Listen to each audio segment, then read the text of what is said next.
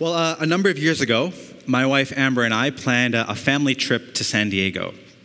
Our son Josiah was about a year at the time, and we thought this would be a great trip for our family. It had been a tiring year discovering what it means to be new parents, and so we thought a relaxing trip to San Diego, that's going to be just what we need.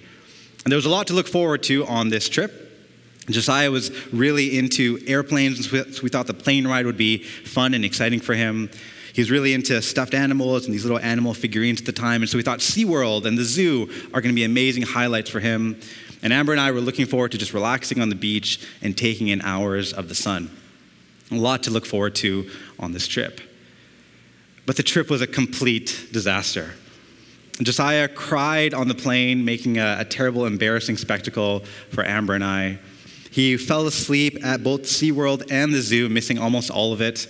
And he was scared of the sand, and so he didn't want to be anywhere near the beach, and so we didn't spend hardly ever amount of time at the beach. And to make things worse, in the evenings at the hotel room at night, he kept both of us awake. And we found ourselves at the end of this trip more tired than when we first left. It was a terrible and disappointing vacation. Not because anything bad had happened on the trip, but because it didn't meet our expectations of how we thought the trip should go. In our minds, we had pictured this really relaxing and beautiful trip, and the trip fell short of that. It was a disappointing experience. Now, a trip that doesn't live up to the hype is one experience of disappointment, and it's a valid one. But on the other end of the disappointment spectrum are those things that just shake you in life, where your expectations, not about a trip, but about your life, just seem to never go according to plan. Where no matter how hard you work, how hard you strive, how much of yourself you give, your deepest longings, your desires, and your dreams are never materialized. Whether it's a desire for a particular career that you've been chasing for so many years, whether it's the desire of a particular relationship that you've longed for and hoped for, or maybe it's even an experience with God that you've seen others have and you've longed for yourself. As you think about your life, have you ever found yourself on the spectrum of disappointment? And while there, asking God the question, God, where are you in all of this? Well, today we're going to be looking at a story of a man named Elijah, someone who is deeply familiar with disappointment, and to use his story as a bit of a case study to figure out how we can navigate the very real disappointments that we face every single day. Elijah was a messenger of God in the ancient world, and he was wildly successful in his work. People were responding, and God was using his life in a powerful way. But by the time we pick up the story of his life in chapter 19 of 1 Kings, Elijah is on the run for his life. A terrible king at the time, King Ahab, and his wife Jezebel feel outdone and overshadowed by Elijah and his God. And in an act of retaliation and revenge, they want Elijah's life. And so Elijah does only what he knows how to do, is just run for dear life. He runs into the wilderness for 40 days and 40 nights. He climbs up a mountain, finds an empty cave, bunkers down, curls up in a ball, and just waits for things to change.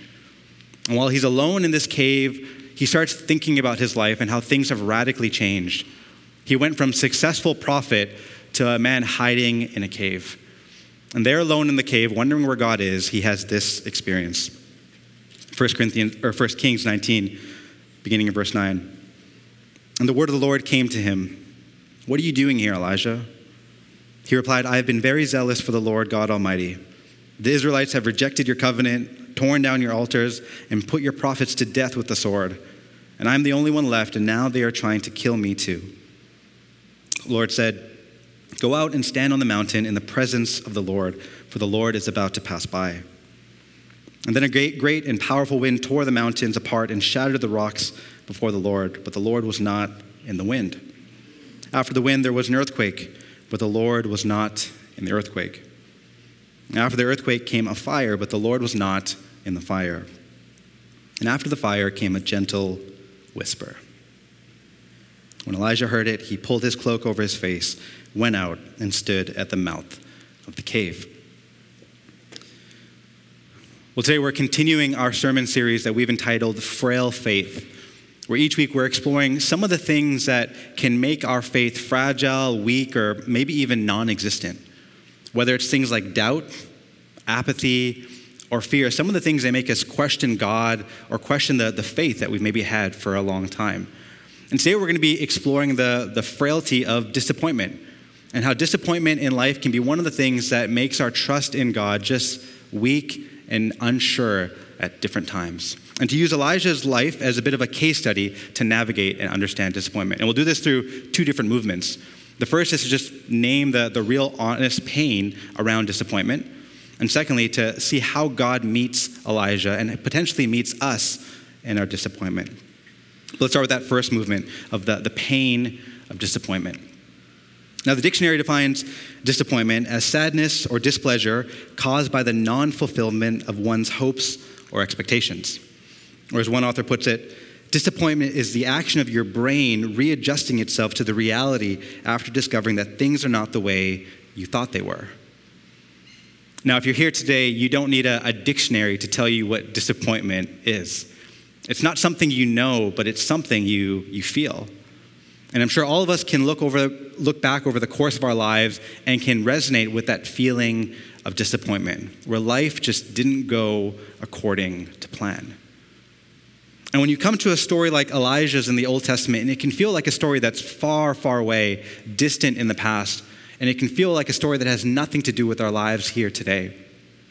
But the thread of disappointment is what joins and connects our story with Elijah's story. As I mentioned, Elijah was this wildly successful prophet. People were responding, and he had seen God show up in powerful ways. He had seen God perform miracles, and lives were being changed, and communities were being transformed. And now, as a result of leading into this life that God had called him into, he was now being hunted down and pursued. King Ahab and Jezebel were after him, trying to take his life. And at this point in his story, he starts to face some real opposition. Things were going well, things were going smooth, but now this opposition makes his journey of life a lot more bumpy, a lot more questionable. He starts to wonder where God is in all of it. He thought he was following the plan God had for him, but now he was unsure. And as he's running through the wilderness with his eyes probably looking over his shoulder, he's likely wondering, God, where are you? You said you would be with me, but I don't feel it at all. And Elijah is probably hoping for another miracle of God, that if God could just show up and wipe out all of his enemies and perform some large, extravagant sign, then he would be okay. But when God appears to be silent, it grows and it nurtures Elijah's disappointment. And he finds himself deeply, deeply alone. Similarly, like Elijah, we often look at our lives and think that if God could just change one thing, or if one particular area of our life worked out, then life would be better. Whether it's things at work, complicated family dynamics, or a skill that we long for. We often dream and think that if God could change one aspect of our life or help us overcome one barrier, then things would change. And when God doesn't respond in the way that we hope he would, disappointment starts to set in. And it can begin to make us question the very faith that we have in our Maker. I remember moving back to Vancouver after studying at university. And when I came back to Vancouver, I came back with a great deal of excitement and enthusiasm because I had had developed this passion of working with teenagers and young people. I developed this passion that I felt like God had put in me to serve young people wherever I could. And I was excited about all the possible jobs I would have back here in Vancouver. I thought about maybe working at UGM or the Boys and Girls Club and was excited to make a practical difference in people's lives. But that enthusiasm and that optimism slowly began to fade each and every week, where over the course of 8 months of unemployment, I found myself just questioning myself and questioning God. Over that 8-month period, I probably sent out over 50 resumes and cover letters, didn't get a single interview, let alone a single reply back. It was deflating. And that deflation started to make me want to question God.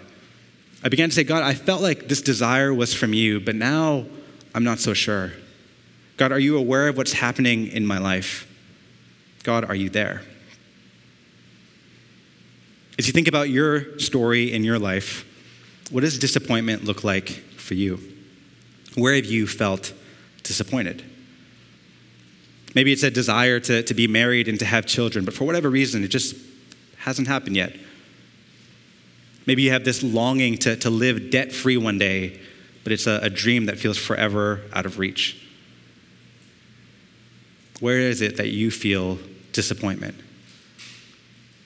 And maybe in that feeling of disappointment, you can resonate with Elijah, who in verse 4, in coming to the end of himself, verse 4 says that Elijah crawls under a bush, he sits down, and he prays that he might die. And he says, Lord, I've had enough. I've had enough. I don't know about you, but this is something that I've said constantly throughout my journey of faith, where I look at my life and my circumstances and I look at God and I say, God, I'm done. I have nothing else to give and I've had enough. I don't see how my situation or my circumstances are going to change at all, and I am done. But if the story were to end there, it would be quite discouraging. If our stories and Elijah's were to end with this declaration of God, I've had enough, it would be deflating and hope wouldn't be there. But thankfully for us, God gives us the scriptures to point us towards not the actions of individuals, but to point us to the actions of God. And in Elijah's disappointment, we see God meeting him and responding in a way that might sound rather strange or it might sound a bit unusual, but it's a transforming experience for Elijah. And so let's look at this second movement of what does it look like to meet God in disappointment. God tells Elijah to go out on the mountain. He says, if you go out onto the mountainside, I will come and I will pass by. I will make my presence known to you. And so Elijah dutifully goes out to the mountain and he waits, and he probably has a sense of excitement starting to build in him. He's about to encounter the God of the universe. And as he starts to experience these large hurricane-like winds, this storm that's starting to build, he thinks this must be it. This is God showing up loud and strong. But the scriptures say that God is not in the wind. And then his feet begin to tremble as an earthquake just shakes the earth, and he thinks, this is it. God is coming. God is going to make himself known. But the scriptures say that God is not in the earthquake. And then a raging forest fire surrounds Elijah, and he thinks, surely this is God making himself known to me. But the scriptures say that God is not in the fire. And at this point, Elijah's disappointment is probably growing. He's already at the end of himself, and now God has said, come outside and I'll reveal myself to you. And once again, God in his mind is letting him down. You can almost feel the frustration starting to build and grow in Elijah. But then we get to verse 12, which reads, after the fire came a gentle whisper. When Elijah heard it, he pulled his cloak over his face, went out, and stood at the mouth of the cave. Elijah's response here, this act of hiding his face, is something that you see people in the scriptures do when they encounter the living God face to face. And it indicates that God is in the whisper. That God isn't in the loud and the extravagant, but God is in the quiet. He's in the ordinary. And this phrase, gentle whisper, the English translation doesn't do justice to the original Hebrew, which could better be translated as as a moment, a sound of silence, a brief sound of silence. That God is not in the earthquake, he's not in the fire, he's not in the wind, but it's in the silence, in the quiet that he presents himself to Elijah. When Elijah's at the end of himself, when his faith is frail, God's response is to give himself. And this is the great hope for all of us who find ourselves in a similar place like Elijah, who find ourselves at the end of ourselves, finding our faith weak, frail, and fragile. God offers himself. But as I read this story, I can't help but wonder, what is God doing with this show? Why the performance of the earthquake, the wind, and the fire? What purpose does that serve in Elijah's story if he's just going to show up in the quiet of the silence? But if I put myself in Elijah's shoes, I think God is showing his power, his strength, and his capabilities as a way to get Elijah's attention to say, I am the one who controls the universe. I'm the one who's holding your very life and everything around you in the palm of my hands. I am capable of holding all things. And after he shows his power and displays how he's working in the world, it's then that he makes himself present to Elijah. Accompanied with a God that showcases his power is a God who desires to meet us where we're at in an intimate and personal way.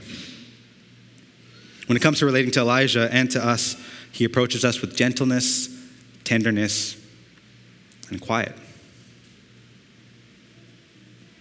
I think Elijah's story has been preserved for us in the scriptures so that in our different spaces of discouragement or disappointment, when we find ourselves asking the question, God, where are you?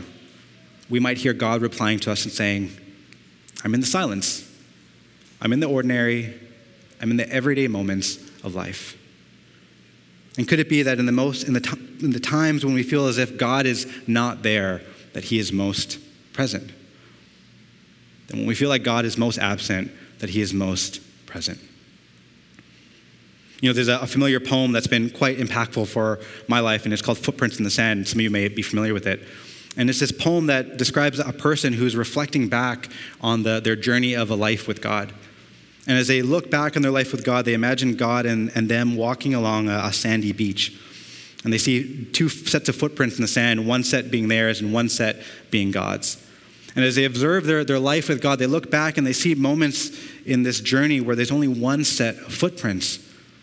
And they, out of frustration and out of deep anguish, they recognize that these single set of footprints happen when they were at their lowest, darkest, and moments in their life when they were at the end of themselves. And in frustration, they say to God, God, you said that once I followed you, you'd walk with me all the way. But I noticed that during the saddest and most troublesome times of my life, there were only one set of footprints. I don't understand why, when I needed you the most, that you'd leave me. And God whispers back, my precious child, I love you and will never leave you, never ever during your trials and testings. When you saw only one set of footprints, it was then that I carried you. It was then that I carried you. It seems to me that in these moments of coming to the end of ourselves is when God makes himself more alive and more present. And so could it be that when our faith is frail, when we're met with disappointment, that it's in those moments that God is most alive and most present? Now, I recognize that we're not Elijah, and we're not standing on a mountaintop having these amazing encounters with the living God. But we can make space to encounter the same quiet, the same silence, the same presence of God today in the same way that Elijah did. A number of weeks ago, our family went camping in the Okanagan, and one of my favorite parts of that trip was just taking in the night sky. Here in the city, you can see stars at night, but it's nothing like getting away from the city. You see the stars and the brightness of the sky from a whole nother lens. There's something about stripping away the bright city lights that make the stars illuminate all the much more. A writer named Anne Dillard shares that if you want to look at the stars, you will find that darkness is required. The stars neither require it nor demand it. In the same way, our lives are full of all sorts of things, all sorts of things that try and pull at our attention and distract us in life. And it's only in the dark, lonely, and disappointing moments of life where the light of God tends to shine brighter and clearer for us to see. And so with that in mind, let me offer maybe two things for us to consider as we think about navigating the different disappointments in our life. Two things that might be practical steps for us to consider as we think about disappointment. And here's the first. Can you name disappointment? As you think about your own life, can you name your disappointment? In verse 10, we read about Elijah talking to God, and he says this. He says, I've been very zealous for the Lord God Almighty. The Israelites have rejected me. They've torn down your altars. They've put your prophets to death, and I'm the only one left, and now they're trying to kill me too. Elijah doesn't hide what he's going through, but instead he honestly names it before God. He's open about what he's feeling, and here we see one of the most important components of a life of faith is honesty before God. To honestly name the places of our life that hurt, the places of our life where we feel like we're missing out on everything that God has for us, or the places in our life where we feel God is most absent. Can you name your disappointment to God? That's the first suggestion. Author Philip Yancey, in his The book Disappointment with God says this. He says, you can say anything to God. Throw at him your grief, your anger, your doubt, your bitterness, your betrayal, your disappointment. He can absorb them all. In this respect, the Bible prefigures a tenet of modern psychology. You can't really deny your feelings or make them disappear, so you might as well express them. As you consider your faith journey, can you name your disappointment to God? And here's the second invitation for us as we think about Elijah's story and our own disappointment, is to ask the question, where have we experienced or encountered God in the past? Where have you encountered God in the past? In verse 8, we learn that Elijah traveled 40 days and 40 nights until he reached Mount Horeb, the mountain of God. Another name for Mount Horeb is Mount Sinai. And if you're familiar with the Old Testament, you know that Mount Sinai is where God gives the law to Moses. It's this place of great significance where God reveals himself and communicates to his people in power and in a way that had never been seen before. And Elijah, whether intentionally or unintentionally, finds himself at the same mountain where God has spoken and worked in the past. As you think about your journey of faith, where have you encountered God in the past? Maybe in the quiet morning of prayer, in the company of a trusted friend. Wherever it is, can you go back to that place as a way to try and prepare yourself and open up yourself for another encounter with the living God and whatever disappointment you hold? And if you're here and you're exploring faith, or you've never had an encounter with God, then maybe the invitation for you is to try and find space this week to simply be silent. Or over the next 7 days, you can find a minute in your day to simply be still, close your eyes, take a deep breath, and for a minute just to simply say to God, God, I'm here. I'm here. As a way to make yourself present to the God who longs to reveal himself in your life. Where have you encountered God in the past? And can you name the places of disappointment in your story? At the end of this great encounter that Elijah has with God, and God revealing himself in the silence, you think that Elijah would have this great awakening, that he would come to his senses and respond with great gratitude and thanksgiving for God's work and presence in his life. But he doesn't. Elijah misses God completely. And instead, he goes on to continue to complain about the same things that he's been complaining about all along. In this way, I wonder if Elijah's response to God is a bit of a caution for us. That in our disappointment, we can miss out on so many of the wonderful things that God longs to do in our life. That disappointment can cloud where God is at work in what he's doing in our lives. Let me close with this story. Vinitha Risder is an author who shared quite openly about her own experience of disappointment and faith. She describes her life as going quite smoothly for the most part. She went to college, she worked, and went to grad school where she met her future husband. She had a fulfilling career and 2 beautiful daughters. And by her own admission, she said that she was deservedly enjoying the perfect Christian life. But somewhere along the line, things began to unravel. It started with the death of her infant son, which was followed by a debilitating pain led to a post-polio syndrome, which kept her in a wheelchair and gave her limited use of her limbs. After that, her husband left her and moved away, leaving her to care for her 2 daughters on her own. And somehow, in all of this tragedy and all of this disappointment that Vinitha has experienced, she's found God in all of it. She writes, God has carried me through the darkest of days and given me hope in the pouring rain. The one who holds the universe holds me tenderly. He has taught me that joy and gratitude are choices, and they are independent of circumstances. And then she says this, God wants me to find him sufficient in the midst of trouble rather than just demanding that he deliver me from it. God wants me to find him sufficient in the midst of trouble rather than just demanding that he deliver me from it. You know, the greatest gift that God wants to offer each and every one of us is it includes peace and patience and joy and a life of fulfillment and thriving in different ways and all the things we hear about in the scripture. God desires those things for us. But the greatest gift that God desires to give each and every one of us is the gift of himself. God desires to offer himself fully to us. And the cross of Christ is a picture of a God who says, I will stop at nothing to show my people that I want to be with them. I will stop at nothing to be involved in my people, in my children's lives. We play witness to the cross as a sign of God's great care, love, and affection for us, his children.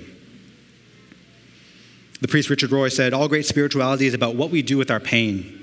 The gospel gives human suffering deep, personal, and cosmic meaning by connecting our pain to the pain of others, and finally, by connecting us to the very pain of God. As we consider the cross, and in a few moments as we consider coming to the communion table, I wonder if we might see our disappointment through a different lens. I don't know what it is that you're walking through or what you've entered this place with and what disappointment looks like in your story. But I know that there is a God who longs to offer himself fully to you. And I wonder, as we prepare our hearts to come to this meal, to receive the bread and the drink, if we might, in the quietness of ourselves, say to God, God, you're enough. My life is far from perfect. In fact, my life is a mess. I'm barely hanging on to my faith in you. I don't know how to make sense of all the things that are going on in my life. But in this moment, in the here and now, I declare that you are enough. And to allow this meal to be the thing that in this moment holds us together. That as we declare the life, death, resurrection, ascension, and second coming of Jesus Christ, that it would be enough for us today to wait until he comes to make all things new, all things right. Would you pray with me?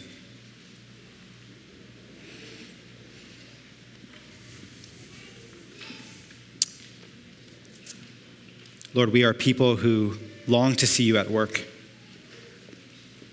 We are people who are filled with so much disappointment, so much anguish, so much grief, so much loss. And yet in all of that, you still offer yourself to us. We pray, Lord, in the silence of this moment, that we would tune our hearts to the work of the cross. That we would fix our eyes on the God who says, I am with you.